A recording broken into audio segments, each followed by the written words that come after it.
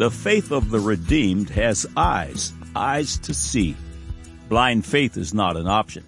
God's word commands, prove all things, hold fast that which is good. 1 Thessalonians 5:21. All the tenets in God's beautiful book are true and righteous altogether, every single one, even the ones carnal men relegate to fantastical fantasy. When one looks at life through the lens of biblical unbelief, the conclusion will be the exact opposite of that of those who look at life through the lens of faith in God's Word. These positions will be 180 degrees out from each other. For example, faith in God's Word declares that Adam, the father of us all, was created by God out of dirt just over 6,000 years ago. This man Adam was made in the very likeness and image of God. Adam was downloaded with marvelous knowledge and abilities from his Creator, surely a genius above geniuses. On the other hand, unbelief says life began billions of years ago, creeping out of some mysterious primordial soup, eventually evolving into all of the world's life forms before finally evolving into man, a grunting, club-wielding, wipe-dragging caveman, which doesn't compare well with God's Adam. The glory of God versus a creeping thing, surely 180% out from each other. Faith and unbelief are looking at the same facts, but arriving at different conclusions. God's Word surely settles the score, and Jesus Christ, His only begotten Son, is standing to establish His truth in the hearts of all who will believe upon His name. Are you born again? Will today be the day your dormant faith will gain eyes to see? Will today be the day all your sin and shame is washed away and you receive the answers to all your questions? Today, your soul is in your own hand. Choose Christ and live forever. Click on the Further with Jesus for childlike instructions and immediate entry into the kingdom of God. Now for today's subject. God said, Proverbs chapter 11, verse 19, As righteousness tendeth to life, so he that pursueth evil pursueth it to his own death. God said, Deuteronomy chapter 4, verse 2 and 5 through 8, Ye shall not add unto the word which I command you, neither shall ye diminish aught from it, that ye may keep the commandments of the Lord your God which I command you. Behold, I have taught you statutes and judgments, even as the Lord my God commanded me, that ye should so do in the land whither ye go to possess it. Keep therefore and do them, for this is your wisdom and your understanding in the sight of the nations, which shall hear all these statutes and say, Surely this great nation is a wise and understanding people. For what nation is there so great, who hath God so nigh unto them, as the Lord our God is in all things that we call upon him for? And what nation is there so great, that hath statutes and judgments so righteous as all this law, which I set before you this day? God said, Psalms 19, verse 9, The fear of the Lord is clean, enduring forever. The judgments of the Lord are true and righteous altogether. Man said, The do's and don'ts of the Christian Bible, all of its archaic inhibitions, serve no real value to our enlightened society. Christians should throw their Bibles in the trash. Now the record. Welcome to God Said, Man Said feature 856 that will once again, by credible third-party sources, certify the inerrancy of God's holy word.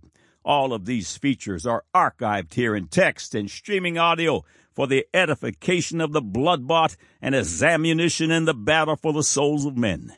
Every Thursday eve, God willing, they grow by one. Be sure to take advantage of these powerful features. 1, you have questions, God has answers. Whatever your question, type a keyword into the search bar top right and watch the screen populate with related information from Adam and Eve to quantum physics. 2, use the Tell a Friend feature above to send the message to someone you love. It's so quick and easy. 3, imagine you can download nearly 316 hours of God Said, Man Said features to your electronic device.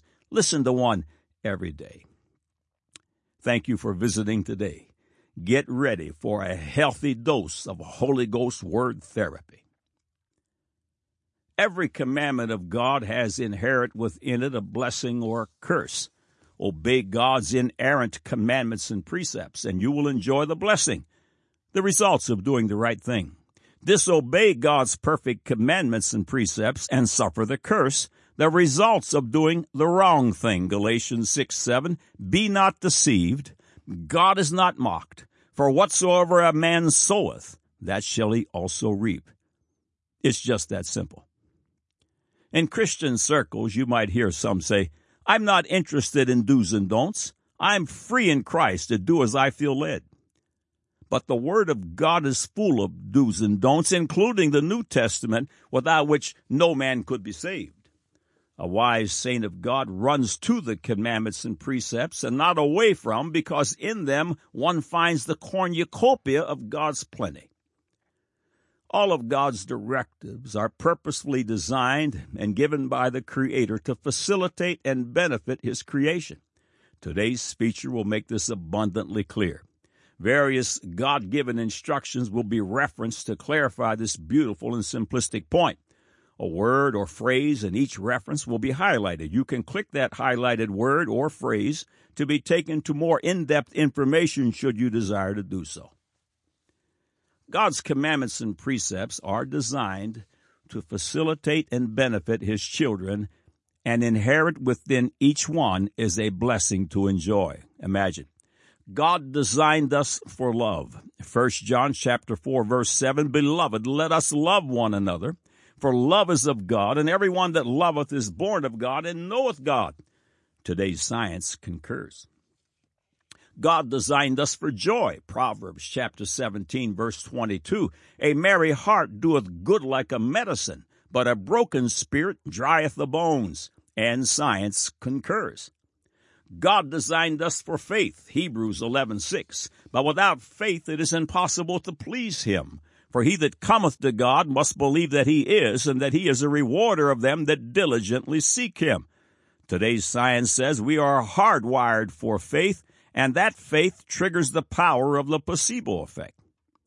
God designed us to forgive.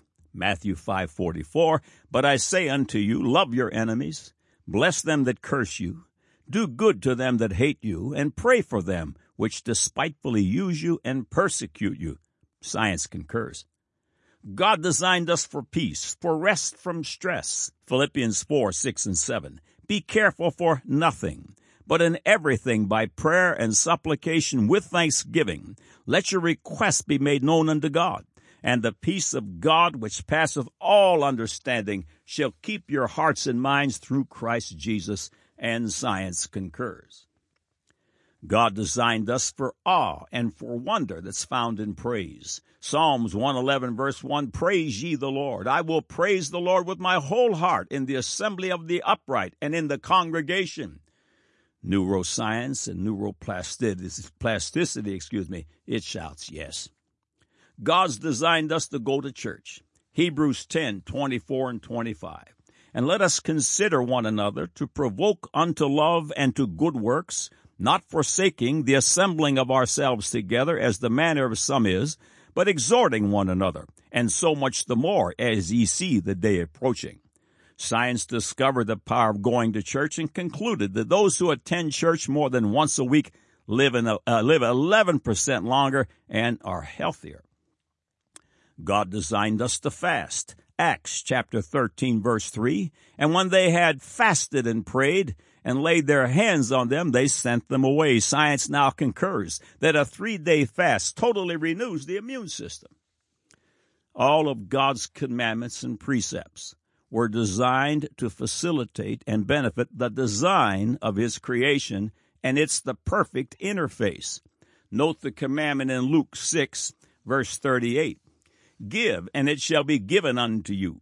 Good measure, pressed down and shaken together and running over, shall men give into your bosom. For with the same measure that ye meet withal, it shall be measured to you again. Acts 20, verse 35. I have showed you all things, how that so laboring ye ought to support the weak, and to remember the words of the Lord Jesus, how He said, It is more blessed to give than to receive. Today's 21st century science has discovered the design interface, an interface penned on the written page by God thousands of years ago.